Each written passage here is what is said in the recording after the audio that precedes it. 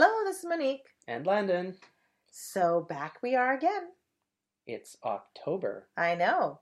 It's just starting to have the fall colors and all that sort of stuff. My and favorite it's time almost of the Thanksgiving. year. I know. For those Us of Canadians. us with Canadian Thanksgiving. Exactly. So we are going to talk about on the basis of sex. We're going to talk about ovarian cysts, which I know that Landon is so excited about. I'm so excited about this topic. I know. I figured you would be. So in my real job as an NP in the emergency department, I often see women with lower abdominal pain or pressure. What's your fake job? Yeah, I do have a fake job, don't I? I'm trying to think what it is. Let me think about it. Your real job as an NP. What's your not real job? I have no idea. Maybe a podcast speaker? I don't know. But anyway, so abdominal pain and pressure in young women is a pretty common presentation in the emergency department. In fact, all women, really. And they may describe the pain as dull or sharp, constant or intermittent. So depending on the history, you end up doing some blood work, urine tests, preg tests, and cervical swabs to try to come up with a diagnosis. Often they require an ultrasound, and it is discovered that they have an ovarian cyst or a ruptured ovarian cyst. And although I have to say, though, with a ruptured ovarian cyst, the patients usually complain of like a sudden onset of sharp pain, which is quite severe, as opposed to just kind of that sharp and dull and constant. So crampy lower abdominal pain or abnormal periods or vaginal bleeding is not usually related to ovarian cysts. It's always surprising to me how little women know about their bodies and often do not know what ovarian cysts are and have many questions. So we decided it would be helpful for us to discuss some female issues so that we can better support our female patients in treating and educating them. And of course, we will give our male equal representation next month by discussing some issues prevalent in men's health. So it's equal representation. Equal. After you. Well, women should go first, shouldn't we? Because we've been going last equal. for so many years. Just saying. Whatever. Right. Okay. So, what are ovarian cysts? I wish you could see the look on her face. So what are ovarian cysts? So simply put, they are fluid-filled sacs in the ovary. And they're very common and usually form during ovulation, which is when the ovary releases an egg each month. Many women with ovarian cysts are asymptomatic, and for the most part, they're usually harmless. They form in or on the ovary. It's kind of like having a pimple on your ovary, really. That's about it. They are broadly defined as functional and non-functional. Functional cysts are usually not dangerous and often do not cause any symptoms. If an ovarian cyst is non-functional, it's usually considered a complex ovarian cyst, and I'm going to let Landon talk about those. But let's just start with the functional cysts, which are by far the most common type of ovarian cysts, and they form during the menstrual cycle. I wish you could see Landon's face when I'm talking about menstrual cycles, by the way. I'm learning so much. I bet you are. Anyways, these kind of functional cysts are called follicular or corpus luteum cysts. So in a normal menstrual cycle, an ovary releases an egg each month, and the egg grows within a follicle. When the egg matures, the follicle breaks open to release the egg. So follicular cysts form when the follicle doesn't break open to release the egg. Women often have no symptoms, and these cysts will resolve spontaneously within about 1 to 3 months. Back to the normal menstrual cycle, when the follicle breaks open and releases the egg, the empty follicle sac shrinks into a mass of cells called corpus luteum. This corpus luteum releases hormones to prepare for the next egg for the next menstrual cycle. Corpus luteum cysts form if the sac doesn't shrink and instead fills up with fluid. Again, most of them will resolve in a few weeks, but they can grow to almost 6 centimeters wide. Hemorrhagic cysts are when either the follicular or corpus luteum cysts bleed inside the cysts themselves. Are you learning so much? I am. I honestly, if I can be totally honest, I've never learned this. Really? Probably not. Why would you? I've had patients with ovarian cysts, but it's just been words on paper and treat the pain, and I've not really ever... And you're a boy, so you probably don't really know about normal menstrual cycles. Yeah, I figured not. Okay. Yeah. But maybe this one will be more exciting for you. Well, I'm interested in the non-functional cysts. I bet you are. Mm-hmm. Of the ovary. And those are the endometriomas, cystadenomas, teratomas, and dermoid cysts. You love all those words. Love all those big words. I'm rather annoyed you gave them to me, though, because usually you are better at screwing them up than I know. I am at saying them right. That's okay. I'll screw up somewhere else just so probably. You can make fun of me. Okay. So an endometrioma is a type of cyst formed when endometrial tissue grows in the ovaries. It affects women during the reproductive years and can cause chronic pelvic pain associated with menstruation. It is the most common form of endometriosis, which we will talk about in a minute. Yeah. I think you will. Maybe. A cystadenoma is a fluid-filled sac occurring on the outer part of the ovaries. It can grow and cause pain. Some of them contain a thick mucus and are called mucinous cystadenomas, whereas serous cystadenomas contain serous fluid. I'd like you to say that about 10 times fast. Right. That sentence over and over. Serous is one of those words in nursing school I just never really liked saying. I know. Serous. Yeah. Oh, here are the gross ones.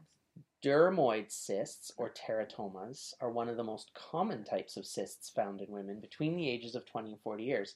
A dermoid cyst is made up of ovarian... Sorry, I'm just trying to not cough. Yeah. Ovarian germ cells. Germ cells are reproductive cells, or eggs. And they can contain teeth, hair, or fat. Most dermoid cysts are benign, but rarely they can be cancerous. Can you imagine? Like if you went in there to do surgery to take out the dermoid cyst and there were like teeth and hair? Ew. That's strange. It is a bit strange. We're weird as people things, I know, aren't exactly. We? Why would that ever, grow? Why would evolution ever have needed that to happen? I have no idea. To give us a job, maybe? I guess. Strange. So how do we treat them, though, all these ovarian cysts? Well, so most ovarian cysts are normal and they disappear naturally. So, honestly, they may not even know they existed. Mm-hmm. They are naturally recurring part of the ovulation cycle, and most of them resolve spontaneously with no intervention. So most of the time we just wait and they resolve spontaneously. One of the reasons we do watch these people, though, is to ensure that the cysts do resolve. And if it becomes too large, it can cause an ovarian torsion, which is pretty rare, but does require surgery. Ruptured ovarian cyst is a common occurrence, and the physiologic rupture of small follicular cysts that occur with every ovulatory cycle is not typically clinically significant and generally asymptomatic. Sometimes they can cause mid-cycle pain, which is called Mittelschmerz. Monique just gave me the look of there's no way you're going to be able to say this German word. No, I didn't. I took German in university. So did I. So I can say Mittelschmerz. Yes, that's exactly it. So what does it mean in German? It means middle pain. Yeah. Because it's Schmerz. I know, Schmerz, I think. Mittel is middle, and Schmerz is pain, I guess. Schmerz. So, back to... the cyst rupturing. Yes. I know, you got lost in your train of thought. So the Mittelschmerz was the rupturing mid-cycle. When an ovarian cyst ruptures, there's release of cyst fluid or blood that may irritate the peritoneal cavity. Dermoid cyst ruptures usually results in severe peritoneal irritation, and surgical management is required. So those would show up as peritonitis. Yeah, exactly. Because that's what it is. It is. I'm me smart. Do good. Most women with a ruptured ovarian cyst can be managed with observation, analgesics, and rest. Some women require surgery. Surgery is really dependent on the severity of symptoms, presence of ongoing bleeding, and or hemodynamic instability. Yeah. Much like most things that require surgery. Surgical things. Exactly. Now, often patients wonder why they get ovarian cysts and how they can prevent them from occurring, particularly preventing ruptures. Population studies show that between 25 to 30% of women develop an ovarian cyst at some point in their lives. Women are at risk from the time they start to menstruate until menopause. Ruptured ovarian cysts are most likely to occur in women of reproductive age, but may occur in postmenopausal women. Risk factors for rupture of follicular or corpus luteum cysts are associated with the likelihood of ovulation. It kind of makes sense. That makes sense. Yeah, but don't forget that there are some women who are on fertility medications, which also increases the risk, and the use of estrogen, progesterone, contraceptives decrease the risk. But please understand it is important to note that estrogen, progesterone, contraceptives do not always prevent ovulation, which means that you can still get pregnant on the birth control pill. It's 99% effective. With perfect use. Right. 99% effective with perfect use, which means taking the pill at the same time every day without missing a dose. Typical use, not taking it at the same time, is how most women take the pill, and then it's almost 91% effective. That's not very good. I know. That's 1 in 10. 1 in 10. Oops. Yeah, exactly. So both combined oral contraceptives and progesterone-only pills, also known as the mini pill, have a typical failure rate of about 9%. Mini pill? I know. 9%. I know. Oh. Yeah. Now, although ovarian cancer is not the most common cause of ovarian cysts, many women who are diagnosed with a cyst are certainly concerned that they may have cancer. So often they need to be reassured that ovarian cancer is more likely in women who have a genetic predisposition to ovarian cancer, previous history of breast or GI cancers, a cyst that appears complex, so a cyst with like a solid area, a nodule on the side, or multiple fluid-filled areas.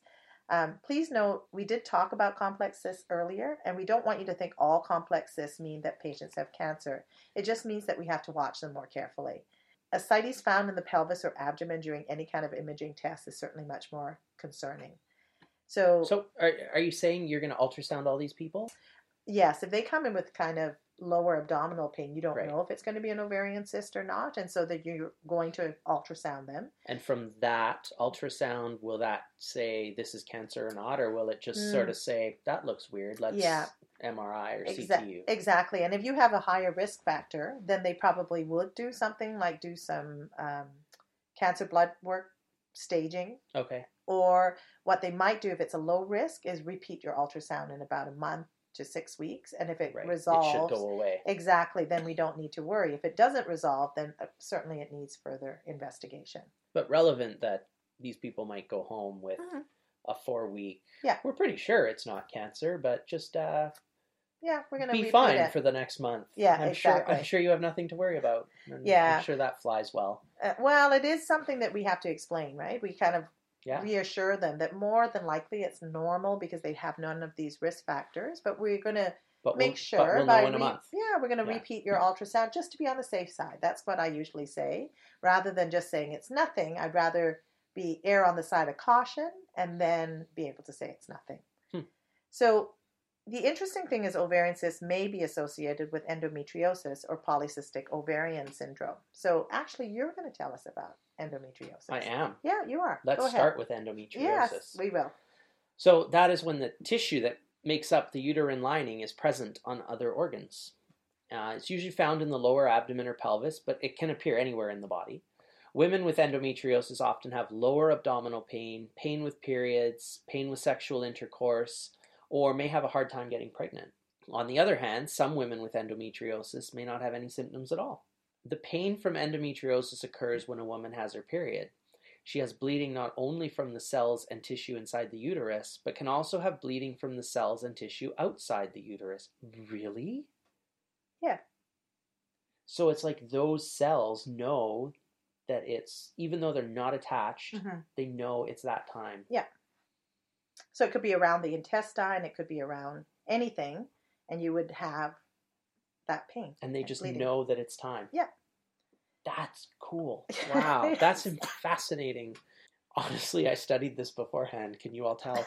All right. So when blood touches the other organs, especially in the abdomen, it causes inflammation, irritation, and pain, much like anything else in the abdomen that's going wrong. Between 20 and 40% of women with infertility will have endometriosis. Endometriosis seems to impair fertility in two ways. One, by causing distortion of the fallopian tubes so that they are unable to pick up the egg after ovulation. And second, by creating inflammation that can adversely affect the function of the ovary, egg, fallopian tubes, or uterus. So basically the whole thing. Exactly. But it's because when you have all this kind of repeated endometriosis, you can actually end up having scar tissue. Right. That's kind of part of the problem, right? That's why the fallopian tubes can get scarred and blah, blah, blah, right? So, yeah. I have no idea why this would happen. Well, there's several different ideas of why and how it happens. One is that when a woman has her period, some of the blood and tissue from her uterus travels out through the fallopian tubes and in the abdominal cavity.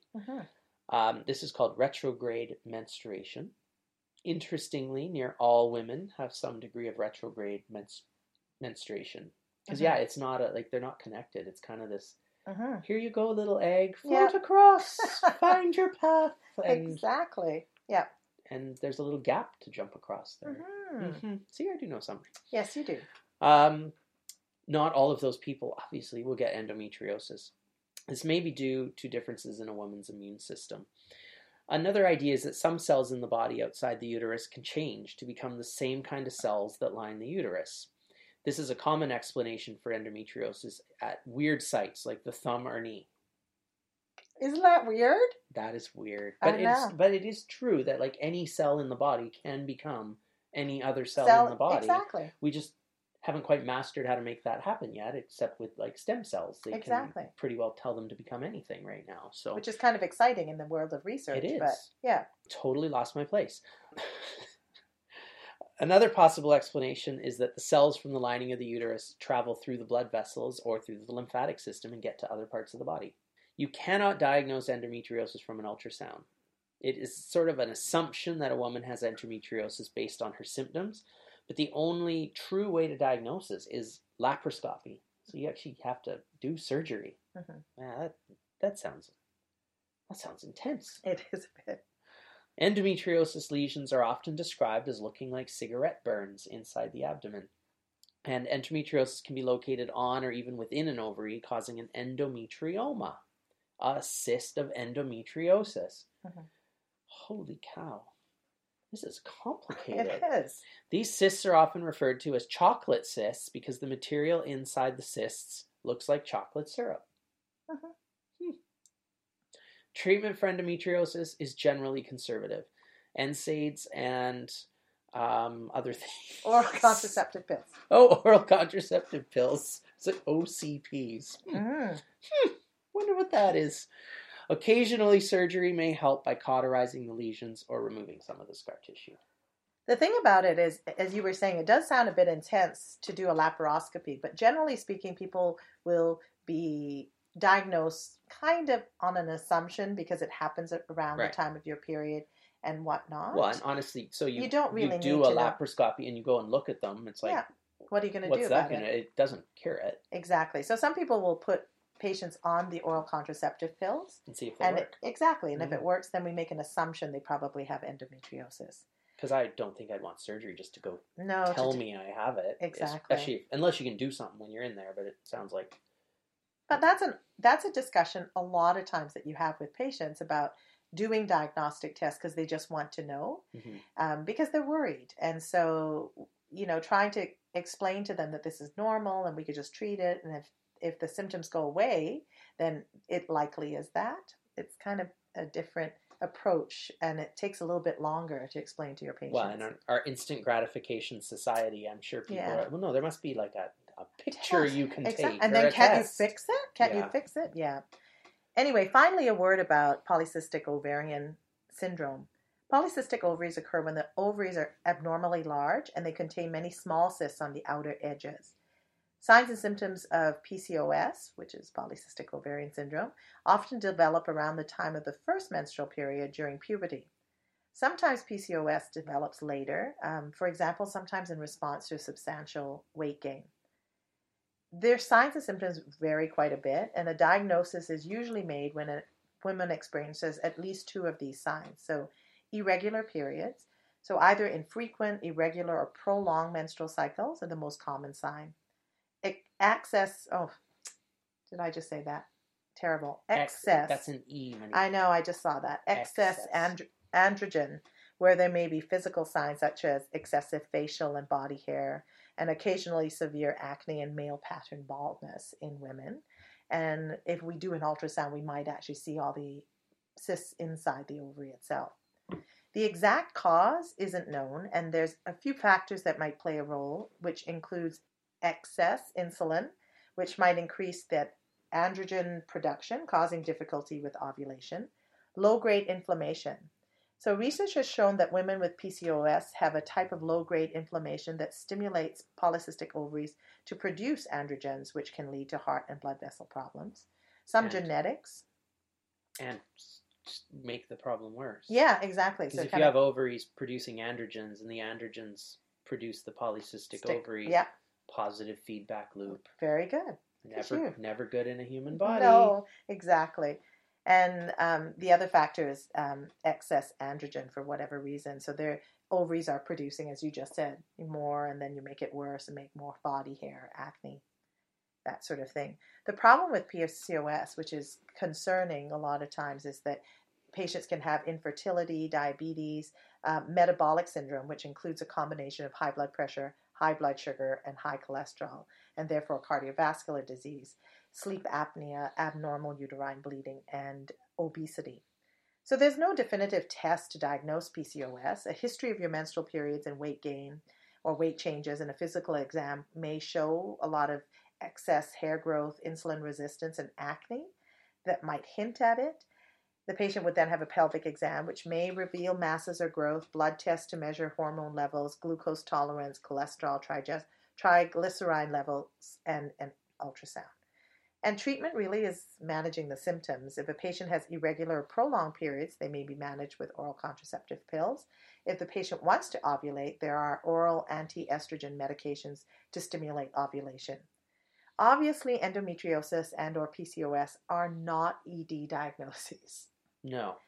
But it is important to know that some of your female patients have these conditions when you're assessing them for abdominal pain and or dysfunctional uterine bleeding. Just like, do you have any history that might contribute to what you're doing here? Well, and we might get them in that month of, I'm sure you'll be fine, come back, and the pain's not going away. And so, exactly. So we may not diagnose it, but it is definitely something in the history. It's good to at least look half smart when they say it. And exactly. I now look 55% smart. Yeah.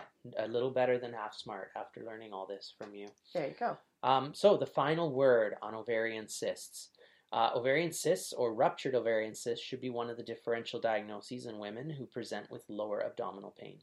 But don't forget to do a pregnancy test. Exactly. And childbearing age is a very subjective number.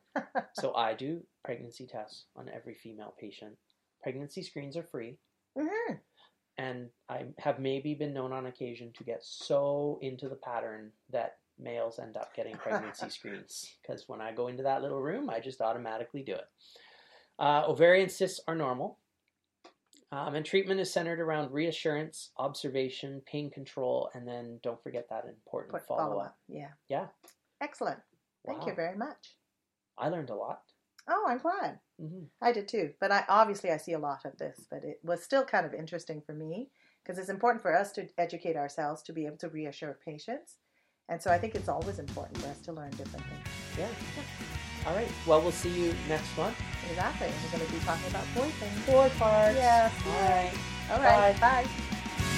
For past episodes and to comment on this episode, please visit our website at nursem.org.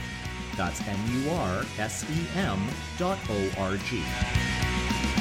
You can follow us on Twitter at NursemCast and also find us on Facebook at Nursem Podcast.